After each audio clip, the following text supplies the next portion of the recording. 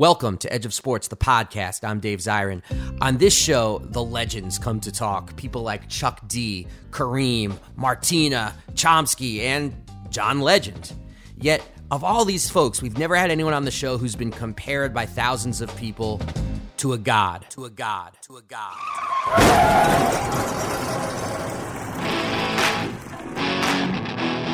We do now. We have pro wrestling legend Mick Foley.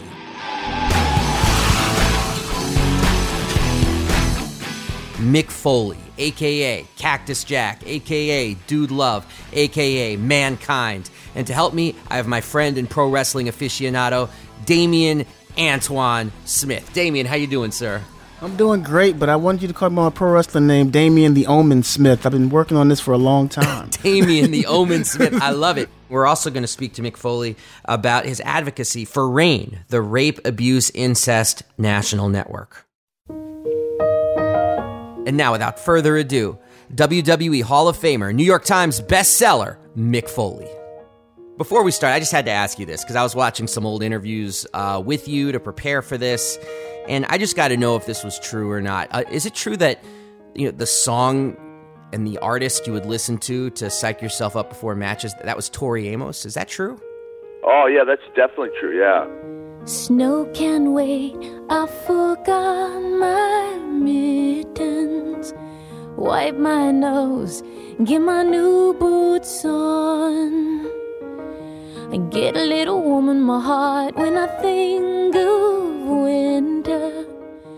There was a song called Winter, and there were other songs along the way that I may have listened to occasionally, but I can't recall any specific match or event, whereas the Tori Amos songs are really pronounced, like the song itself and the ritual of listening to her music was part of the shows and part of the build-up, whether it was my first ever singles barbed wire match in Japan in January 1995 or my Backlash match with Randy Orton in 2004, Edge 2006, that ritual was part of the match.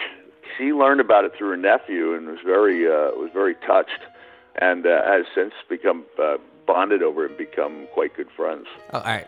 Oh my God. Awesome. That's awesome. So I think even people who've never heard of you, who've never watched a WWE or wrestling broadcast, just heard your answer to that first question and get that you're a different kind of cat, a different kind of thinker in this world. And before asking you anything else, I wanted to ask you, what are the roots of this for you? I mean, is the way you think about the world, the way you think about politics, I mean, is it how you were raised? Is it someone you knew? Is it a book you read? Is it maybe a movement you were a part of? What shaped your thinking? It's probably all of those things. Not sure, but the movements would have come in later, after my wrestling days. I was too blinded by wrestling to care about outside interests until I retired and realized the world didn't revolve around me. But a couple of days ago, I was thinking I was doing some water aquatics, which are easier on my back and knees than other forms of exercise. And I was thinking about my neighbor 3 doors down, a guy named Matt Daw, who's a psychiatrist in Los Angeles, and he was also a great athlete and the valedictorian of his class. And really, if I ever got a chance to see him again, thank him for being a great example. He was a great athlete, but always kind, reaching out to help other people, and I think some of that rubbed off on me. My dad was somebody who was always trying to help others. My mom was somebody with 2 master's degrees who took college courses for the fun of it, still polishes off 2 novels a week. And so I think all those things were influences. And if my daughter wasn't here next to me on the couch, I'd talk about the Tori Amos song, Winter, and how it probably in some way addresses the inner child in me that never thought I was tough enough or strong enough or brave enough. And that's where the line that always caught me, that says, when you're going to make up your mind, when you're going to love you as much as I do. He says, when you gonna make up your mind, when you gonna love you as much as I do. The first time I heard that song in on a long road trip in the deep southern part of the United States in the backseat of Max Payne's Buick Electra, decked out in the greatest of stereophonic equipment. He was bombarding me with, he and Nick Patrick, the referee, were bombarding me with heavy metal to the extent where Guar was like the sensitive guys of the assortment. And I finally said, Max, do you have anything like a little mellower than this? This is after like 4 hours of it. And he had this deep voice. He goes, Jack, I know he sounds kind of like The Undertaker, but he did. He said, I think I have something you'll like. And then he put on Little Earthquakes. I'd never heard anything like it. And I just bonded with it. Years go by and I'm here still waiting, withering where some snowman was. Mirror, mirror, where's the crystal palace? But I only can see myself. And now, Dave, I'm not trying to tell you how to do your job here on the podcast, but this seems like a nice way to segue into my Rain. That's the next question. Yeah, yes. The whole reason we're doing this podcast is that you're doing this like 2-week-long benefit for RAIN. And for folks who don't know, that's the Rape, Abuse, Incest National Network. And I wanted to know about that connection and also how you got involved in that work. Yeah, I got involved directly through meeting Tori in 2008. I met her in Comic-Con, and I think it's safe to say, even with my wife nearby, that I was fairly smitten. And I'd never been on the internet on my own, which was probably a good thing. Like, I'd been on in the sense that I could ask my kids, hey, can you show me something here? And they go, here you go, Dad. And I'd look at it, but I'd never actually gone on the internet. And after meeting her, I really wanted to see if she had posted a photo of the two of us. Because if she had, I felt like I could then post a photo on MySpace to show you how long ago 2008 was. But anyway, I went on there, and I didn't see any photos. But what I did see was a link to the RAIN website. And I knew what RAIN did because I'd been a fan of Tori's. And I was aware of it, and I was aware of like how important it was. But I honestly didn't think as a guy, like it shows a little bit of, ignorance. I didn't see how I could help. There seemed to be other things, like Make-A-Wish and Child Fund International, like sponsoring kids. Like that seemed to be the best way that I could contribute. And then once I read about RAIN, I looked and I was like, wow, there are like no men stepping forward. And I thought, this is a place where I could really make a difference. Like, I'm not undermining the importance of Make-A-Wish and great groups like that, but they have like all-star team, great celebrities who advocate for them and do a wonderful, John Cena being the guy who's granted more wishes than anybody. And RAIN had survivors, like no one from the outside. Like you didn't have to have had a terminal illness to stand up for a child who was terminally ill. But it seemed like the only people who were standing up for survivors of sexual violence were other survivors of sexual violence. And I thought, this is a way I can get involved. And I started contributing financially. And about a year after that, I realizing that RAIN depended so much on its volunteers, I thought I could understand the organization and be a better advocate if I had some volunteer experience. So I did like the 40 hours of online training and the 2 days of live training and went on as a weekly online hotline volunteer, which was a great but kind of harrowing experience and really shows you, the need. Wait, so you were an anonymous hotline volunteer? Like people would call up looking for help, and you would field those calls? Yeah. I mean, I was online. I wouldn't field phone calls. I would. By that time, I'd learned a little bit, and I could navigate their dashboard. And I did have an anonymous name, and I was on. I usually go on late at night. I had put in a lot of hours, probably too many hours, especially the first year. Kind of threw myself into the deep end of the pool. I didn't like wade in, Did as much as I could for as long as I could, and kind of burned myself out, but found that by creating this sweepstakes for RAIN that I'm able to create awareness, and we're able to raise a lot of money every year. I think it's the largest fundraiser they have, and it's strange that wrestling fans create the largest source of income for the largest anti-sexual assault organization in the U.S., but that's been the case the last few years. Wow, that's really, really stunning. And we'll, of course, put out all the information of how people can be a part of this, how they can support RAINN. You are really recognized as an anti-sexist in wrestling, in a world that is very sexist, as well as a tremendous supporter of women pro wrestlers. Is there a connection between the political commitment around sexism and the fact that you've been such a proponent of women wrestlers? Maybe. I don't know. Maybe it has shaped my not only my worldview but my wrestling view. But I think it's also very possible that I just would have become a fan of the female wrestling because it's improved so much. I think because the bar has been set so much higher and women are not expected, they're allowed to achieve so much more.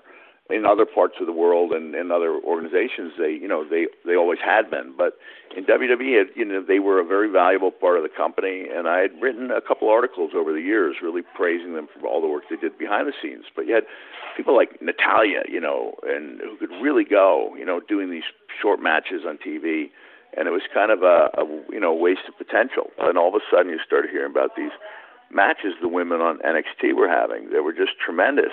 So the game changer for me was tuning in, I think, May of 2014 when Natalya wrestled Charlotte, Ric Flair's daughter.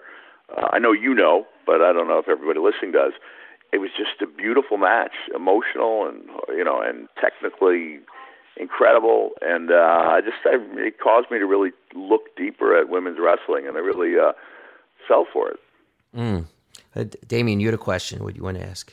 Yeah, just to follow up, how much impact do you think Sarah Del Rey had on the change in women's wrestling? For people who don't know, Sarah Del Rey is a coach at the WWE Performance Center, and she is widely recognized as, for the past decade, one of, if not the best women's wrestlers across the globe. And now she's coaching the women in NXT. I've heard a lot of them mention that Sarah's impact has been exponential. Have you talked to Sarah? How much do you know about how much influence she has on the division? Yeah, I did not know Sarah before I started writing about the NXT women, and so it really created a nice bond.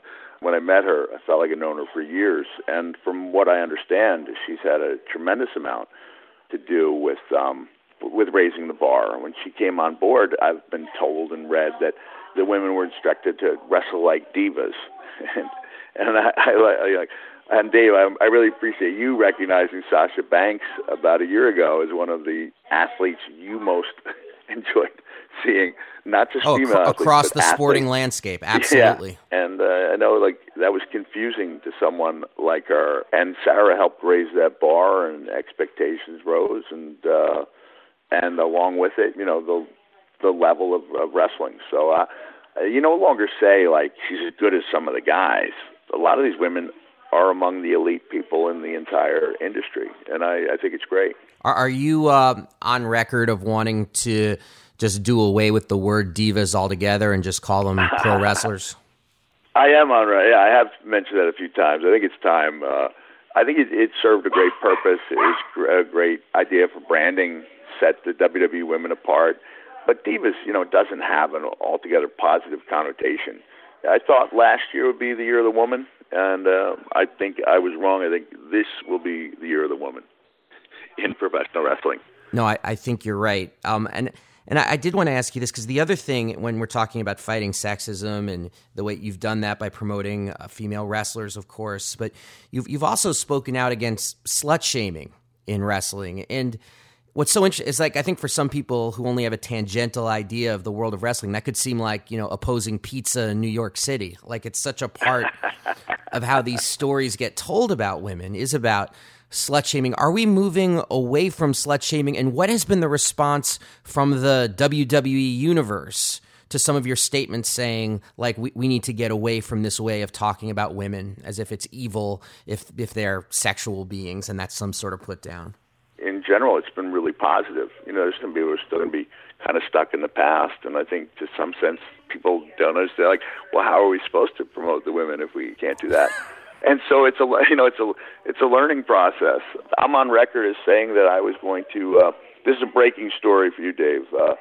I did a podcast with the Pro Wrestling Torch, and I had mentioned how I'd recently reopened the lines of communication to Mr. McMahon and said that I planned in the future to get in touch with him and ask if I could help out with creative on the women's end, even if it was just sitting in a couple of meetings a month and offering suggestions. Luckily, I happen to be one of like 4 guys in the business who does not live in Tampa, Florida. Like, I'm one of the few guys who can drive to Stamford, Connecticut from my home, because I live in Long Island. And then I just you know what, instead of just saying it, I'm going to do it. And the next thing I did was I reached out to Mr. McMahon. He affirmed it in his own colorful language. And so that's something I'll be looking forward to doing. And, you know, little by little, you know, it's you learn a lot from watching Here Comes Santa Claus, and the great song with Kris Kringle and the Winter Warlock. You put one foot in front of the other, and that's, you know, the best way to make progress. You know, you can't run until you walk, and so it's a process. But I think we're doing it slowly but surely.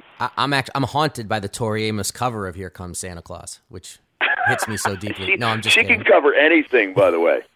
She can do any. I'm telling you, she can. This is something I haven't. I don't think I've ever talked about. But my original goal when I found I was being inducted into the Hall of Fame, and before I realized that they had Bruno Sammartino on board and Bob Backlund, and that they wouldn't need help in selling tickets to the Garden, was to have Tori do a solo performance of Jim Croce's song, The Hard Way Every Time.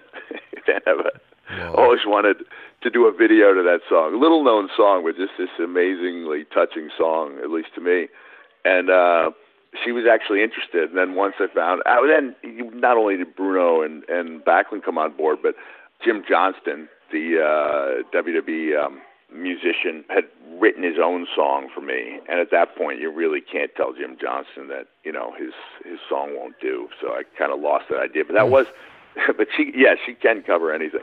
We talked about Sasha Banks a little bit, who I think I told Dave about a year and a half ago was my favorite professional wrestler, and I say that to this day. And I don't mean women. It's like right now, she's my favorite, especially since Daniel Bryan retired. Sasha Banks and the New Day, I would say, represent something in pro wrestling I as an African-American man, been waiting to see my entire life. Because pro wrestling hasn't always had the most panoramic view of people who aren't white men. And watching the New Day and watching Sasha Banks, I'm finally getting to see young black people acting like what young black folk act like. They're not jive soul broing, you know, they're not from Africa somehow, you know, no headbutts, no dancing, a little bit of dancing, but mostly tongue-in-cheek dancing, kind of progressive presentations of African Americans and in the Fed. And that's kind of fun to see because I've been watching this my entire life. And every time a black person came on screen, I cringe. So is that something that has been a conscious decision to try to step into the 21st or even the late 20th century in terms of how the entire world is presented on the show? Yeah, I think it's really a positive. I think it's only fair to say that it hasn't been a WWE problem. It's been a systemic problem. And I wrote in my first autobiography about going on a tour of the West Indies and how every babyface in the card, from the men to the women to I don't even know if you're allowed to say they would be billed as midget wrestlers, but little people, every person of color used the headbutt as their finish. So they were kind of helping forward this stereotype. Every guy no-sold the turnbuckle. Like, that had just been the way it was for so long that it's only in the last decade or so that you're seeing people really free from those type of constraints. I was just mentioning to my wife that when I was doing research for a novel I wrote in 2003 that had an ex-wrestler as a character, doing the research, I found out that in the 50s, there was actually like a Negro title. Black men were not allowed to even wrestle white men. And it goes without saying that in the South, the black audience was seated in a different section than the white audience was. And there was a guy named Sputnik Monroe who really broke the color barrier in that he not only teamed up with a black wrestler for the first time, but also stayed in the black hotels and ate at the black restaurants and was considered really a hero to that community. You know, you have to remember that's 60 years ago. It's a relatively short time in the evolution of mankind. So progress is slow, but it is happening. And people like New Day and Sasha Banks create, I think, that sense of urgency. No doubt. Now, isn't Sputnik Monroe, if I'm not mistaken, because of this, he's the only white person, like his wrestling gear is retired in the Memphis Rock and Soul Hall of Fame or something like that? I'm pretty sure I heard Jim Cornette tell this story on another podcast. I don't know. If not, it should be. I'd like to think it is. Wow. I got to get your thoughts on this, Mick, and I'm sure you've been asked this in the last several months, but it's been swirling around my brain here. The rise of Donald Trump. I mean, this is somebody who's in the WWE Hall of Fame, for goodness sakes. How much of, and I'm asking you this not like, are you for or against Donald Trump, partly because I know the answer to that, but it's more like, is Donald Trump's persona, how much accountability does pro wrestling have for not just the creation, but the popularity and familiarity of Donald Trump? Like, people see him, it's like, oh, that's a heel, or a heel we love to hate, or whatever it is. I mean, how much of Trump, I mean, and I guess you got to hang out with him a little bit. I mean, how much of what we're seeing is the guy? How much is a heel persona? And I guess how much accountability does pro wrestling have? Not WWE, but pro wrestling have for the even existence of Donald Trump? I'm not going to put this on pro wrestling. I'm not going to. No, we'll take Fair the enough. blame for some of this stuff. I'm not taking the blame for Trump at all. And the only interaction I ever had with the Donald was I came through the curtain at the Madison Square Garden, and the Undertaker was the first person to see me, and he gave me a big hug, and Mr. McMahon gave me a big hug, and I walked in through the other curtain, and Donald Trump said, "Nice job out." I can't do a Donald Trump imitation. He was officially the third person I saw. That was the only interaction I ever had with him. So I'm personally not taking any of this blame. Or credit, depending on how you look at it. He did a great job when he was in WWE. He, no doubt about it, he helped create quite an environment for the WrestleMania that he was a central part of. He hosted 2 of them. But no, this is bigger than any one industry. Yeah, no, it's a bigger phenomenon than just a wrestling one, that's for sure. Have you endorsed a candidate as of yet? Are you? No. I'm gonna steer clear. I'm disappointed with politics in general. I really thought that when President Obama was elected, that there was going to be a sense of cooperation. He kept the Secretary of Defense, and he kept the top military advisor. Had his top rival Hillary Clinton come in as Secretary of State, and I thought he was really trying to create an atmosphere of cooperation. And when that got snuffed out, I just lost sense that there was any hope for the two parties. Like I think it's just one is bad and the other's worse. The Republican candidates, I'm pulling for Kasich in the just hoping these people come to their senses and realize there's he's signed a couple questionable bills in the past few weeks, but I think he's a guy that at least has some sense to him.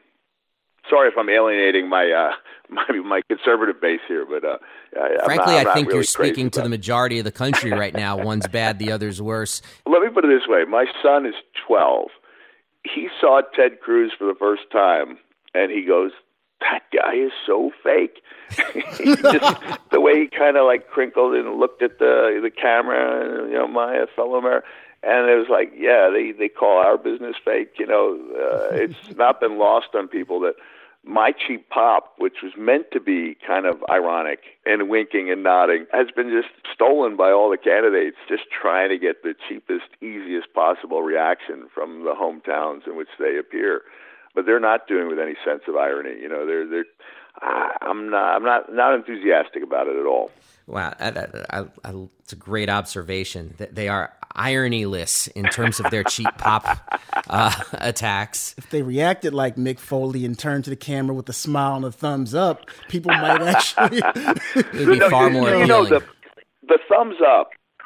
Can I give you the background of the thumbs up? Please. The thumbs up is my tribute to Owen Hart, paying tribute to the, like the baby faces of the 80s.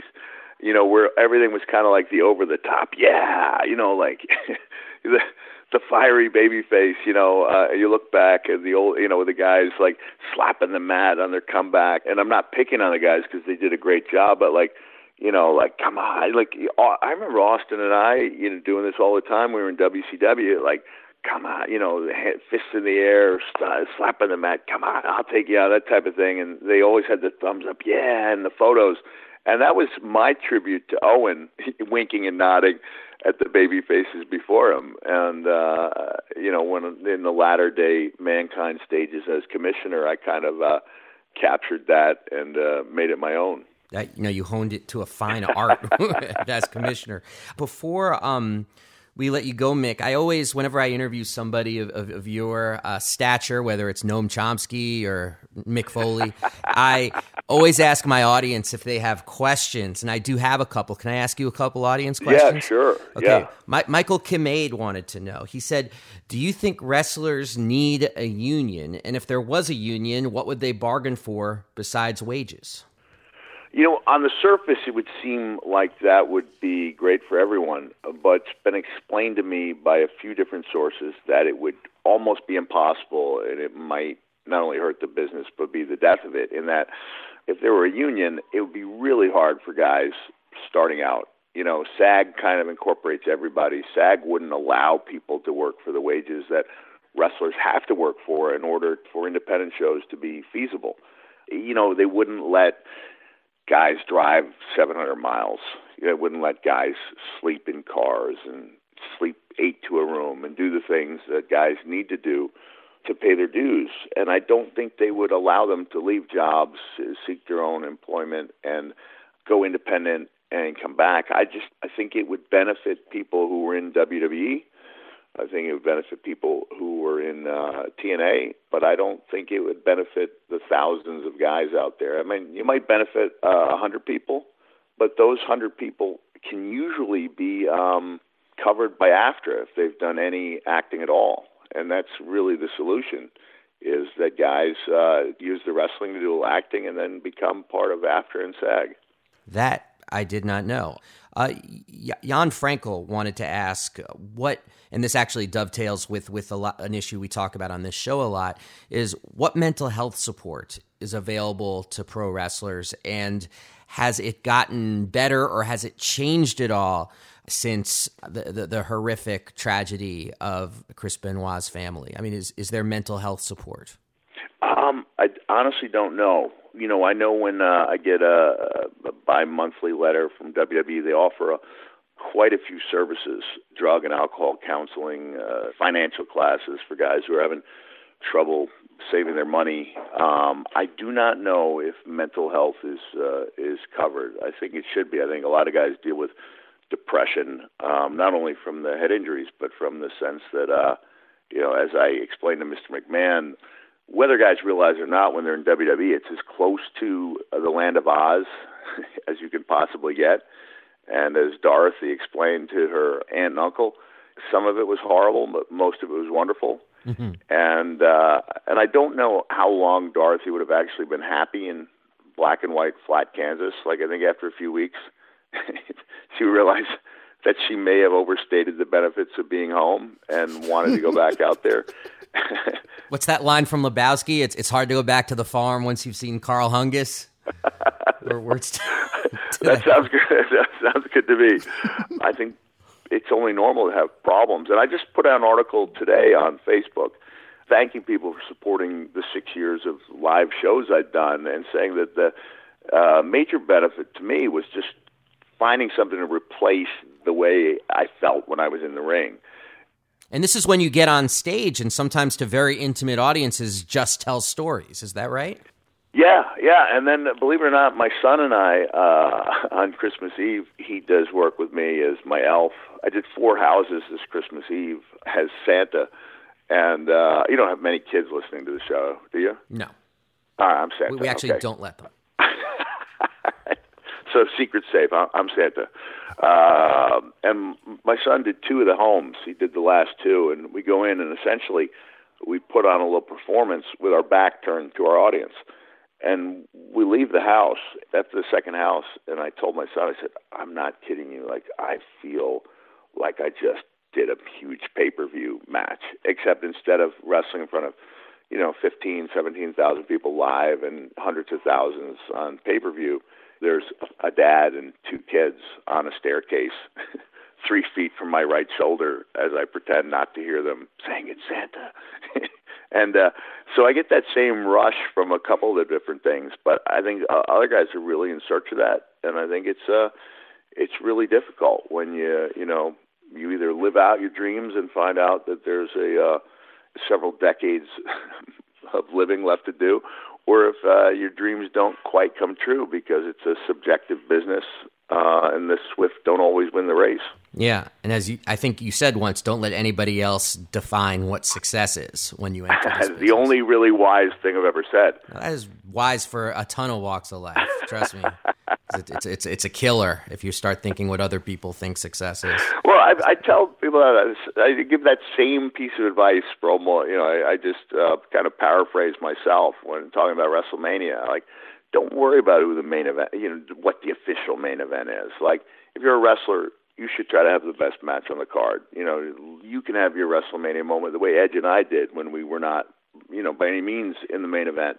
And for me, for example, I'm looking at the women's match like it's my main event. That's the match I'm most looking forward to. So I didn't allow anyone else to dictate what success was for me when I was a wrestler, or will I let anyone dictate what's important to me as a fan? Exactly. Be Savage Steamboat.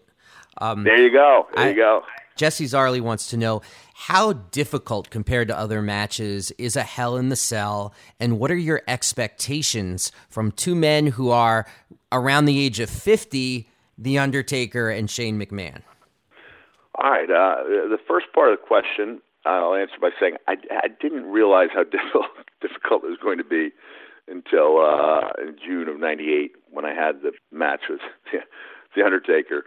We officially had like a small match like a week or 2 ahead of that to set it up, and I had no recollection of it until I even saw the WWE DVD set. And it's not that anything was wrong with my long-term memory. It's just that you tend to remember the things that went really well or really bad, and you lose sight of some of the things in between.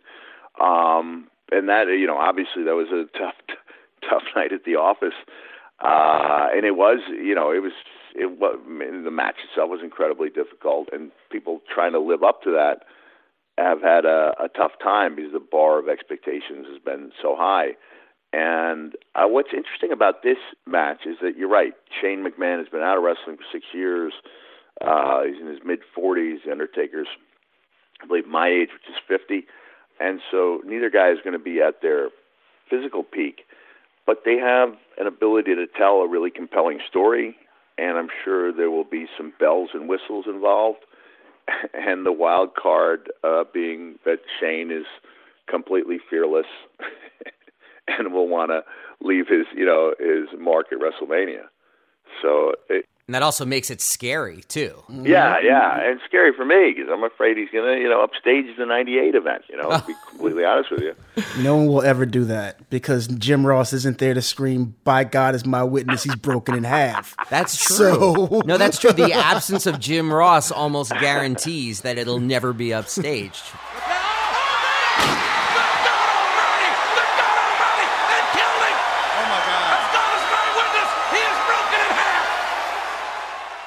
I love this question from Ashley Souther. How would you book a match between Mankind and Cactus Jack, and who wins this match? Ooh. Oh, man. I'm glad you didn't throw in the Dude Love in a... No. I've heard you speak in other interviews about your feelings on Dude Love. I wasn't going to do that. Because that answer's easy. Dude Love hides under the ring. Let's the other guys beat each other up. Slips into the cover. Probably... 95 era Cactus Jack beats any version of Mankind in a very in a slobber knocker. Yeah. 95 Cactus Jack was angry. Mm-hmm. He had something to prove. But so did 96 Mankind. By the time 99 rolled around, I was kind of the guy that 95 Cactus Jack would have hated. Oh, wait, one last question. My producer is just like, he's got an itch. I never do this personally. I've discovered and rediscovered wrestling a couple times in my life, and one time was during your, albeit brief stint as a part of the Rock and Sock Connection. Yes. And I just wanted to ask you, as a viewer, the pure joy and fun of that combination really came across. Was that as much fun to participate in as it seemed from the viewer's point of view? And was it as fun for The Rock as for you? I think neither one of us appreciated it at the time. I think it was just something we saw as something we would move on from. We didn't think it would be something that people would remember 16 years later. Like, we talked about that a couple of years ago. Like, we had no idea. I get asked, almost every day about the Cell match, and then right behind that is the teaming with the Rock and Sock Connection. And when people say, "You guys were the greatest team of all time," and I'll say, Can you name one match that we had? And then they draw a blank. And they don't remember the matches. They remember, like you said, the pure joy that we brought them. And that really was just brought in from, our ability to improvise and play off each other. At no time did Vince suggest to me that it might be a good idea to start stealing The Rock's catchphrases and for him to catch me and reprimand me. A lot of bad blood between these two. We know that. The Rock says he knows what you're crazy will do. So tonight, The Rock says, one time, you will be the people's partner. What? Yeah, wait a minute. It's going to happen. Wait, what?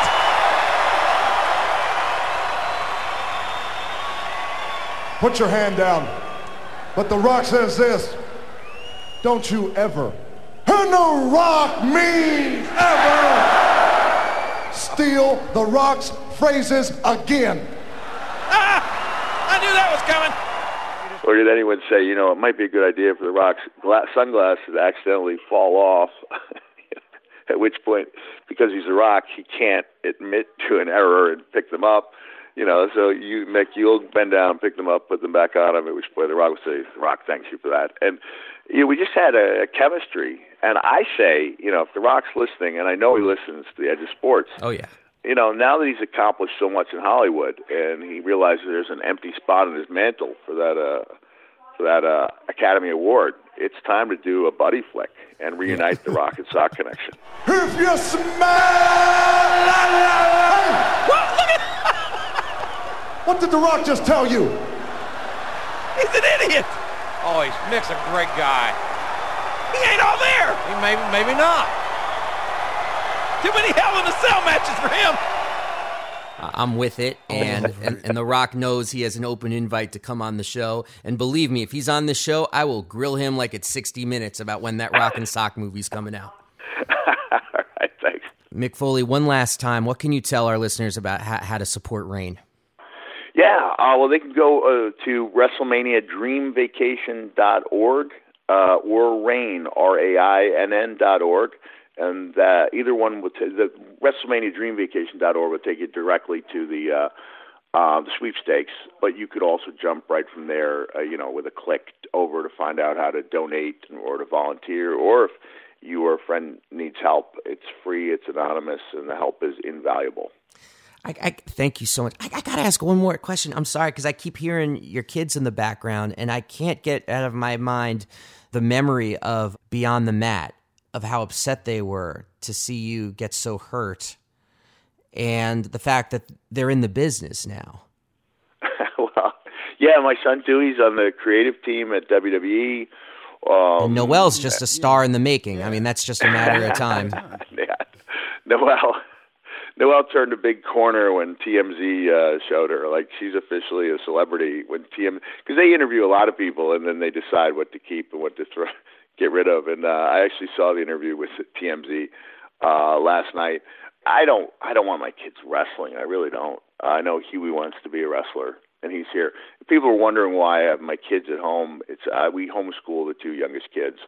So as soon as this interview's over, that guy's hitting the books. So.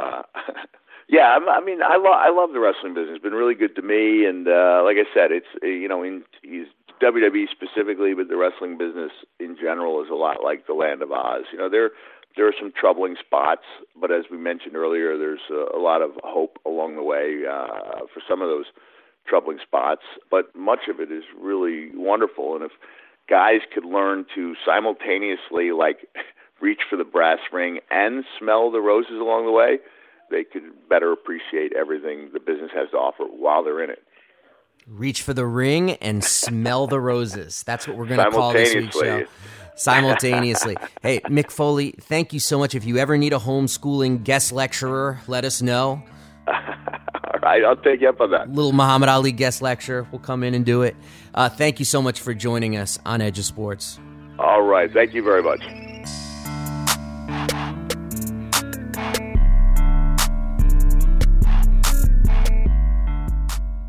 And now for the section of the show we call Choice Words, where I sound off about an issue at the intersection of sports and politics.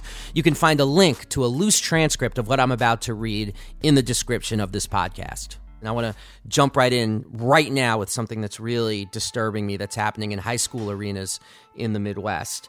The sports world, as we know, is always in a drive for eyeballs, always in a drive for clicks, always in a drive for attention. And because of that, over the last 6 months, they've attached themselves to the ultimate attention getter, Donald Trump.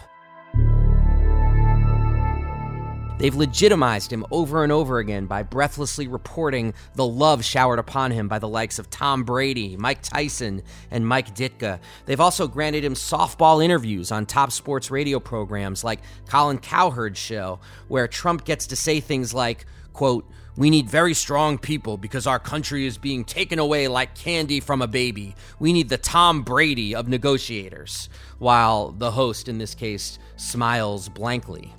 Donald Trump has in addition been endorsed by NASCAR CEO Brian France, who cracked down on the Confederate flag at races, yet has no compunction about raising Trump's profile with campaign-ready quotes. But now the Trump love and the ideas he inspires is traveling into the stands, and this creates a different dynamic, one marked by racism, harassment, and the potential for violence. In the Midwest, there have been 2 instances we know about of high school basketball teams with Latino players being denigrated by white fans and students from opposing teams with the chant, "Trump." Perry, Iowa is a town of just 8,000 people. It's actually a multiracial school in a very monochromatic part of the country, and they take a tremendous amount of pride in this. The Perry basketball team has Latino, white, black, and Native American players, and it really stands as a proud symbol of how they're able to function as a community. In a recent game against a high school called Dallas Center Grimes, the DCG fans not only chanted Trump, but racial slurs about how they were going to kick the Perry players out of the country. By the way, Perry won that game over DCG 57-50. That was a public school matchup. In Maryville, Indiana, 2 Catholic schools, Bishop Noel and Andrean, faced off. And Bishop Noel has a large number of Latino players. Bishop Noel had to face an Andrean fan section, student section, where they were holding up a large Trump head and had a banner, which somewhat bizarrely, I guess they thought this was an insult, it read, "ESPN Deportes." Andrean students also, according to numerous reports, chanted, "Build a wall and speak English." Ashley Hammond, whose cousin plays for Bishop Noel, observed afterward on Facebook that the Andrean administration was just laughing at their students' behavior. She wrote, "What kind of administration allows its students to support hate speech and racism openly at a school-sponsored event? A Catholic school at that. Is the Bible really the backbone of your Catholic school when you allow more than unsportsmanlike behavior? You allow your students to taunt with racism?" Again, in this case, it's worth noting, the racists lost 56-52. Something symbolic about that. Now, the Donald Trump campaign has already shown us that things we think happen in other countries, namely white supremacists and nationalist violence attached to a leading major party political figure, are starting to coalesce here.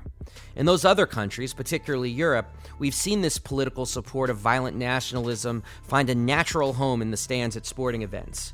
For decades, fan hooliganism has been organized into sporting brown shirts, shock groups for a fanatic brand of fascism.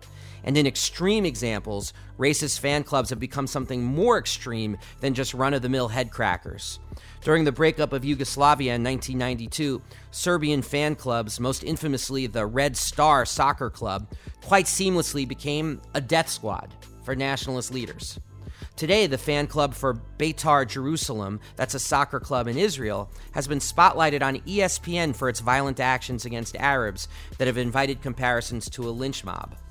This is what makes it so deeply disturbing to see the hate heat wave of Trump find some purchase in the sports world. Because on a non-political day, in the sports stands across this country, people are assaulted, they're stabbed, all kinds of horrible things happen. This violence is tragic, but as incidents, they are isolated. A Trump-inspired act of violence, which seems frankly just like merely a matter of time, holds the potential to trigger more. Powerful people in sports and sports media have helped to legitimize this man. Now kids who just want to play basketball find themselves involuntarily on the front lines.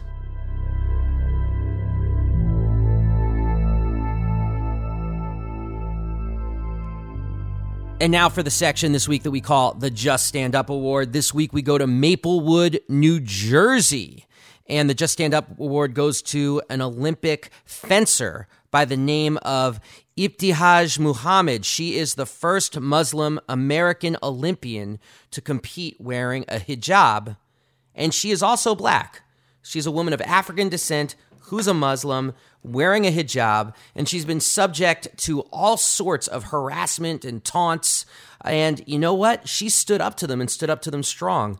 In an interview she just gave, she said, quote, "I can't walk around late by myself anymore or go see friends at night. We're living through a really crazy moment, a time when a lot of minorities are afraid to call the police."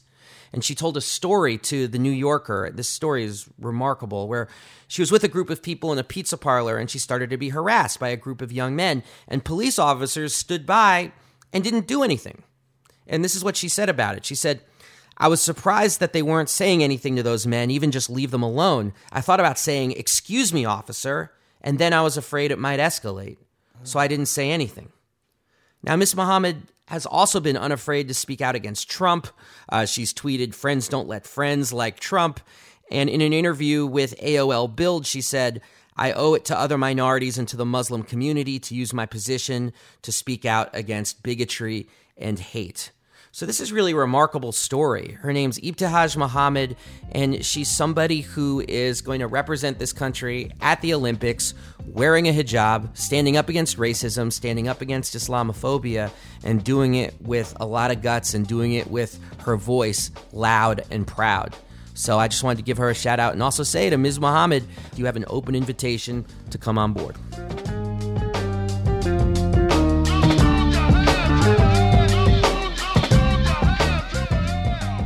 So thanks, everybody, for listening to this week's episode of the Edge of Sports podcast. You can follow me on Twitter at Edge of Sports or send me an email. I read them all to edgeofsports@slate.com. And please subscribe to the show on iTunes, Stitcher, or your podcast app of choice so you never miss an episode. And go back, listen to the old episodes, especially last week where we had legends, NFL Hall of Famers Willie Lanier and Ken Houston on to speak, as well as Melissa Harris Perry producer Jameel Smith. Damian Smith, who was with us this week, my buddy, thank you so much for helping me do this interview with Mick Foley. You are now an indelible part of an experience I will never forget. Is there anything or anyone you want to shout out, anything like of that sort? Not going to be doing these shout outs, but thank you so much for having me.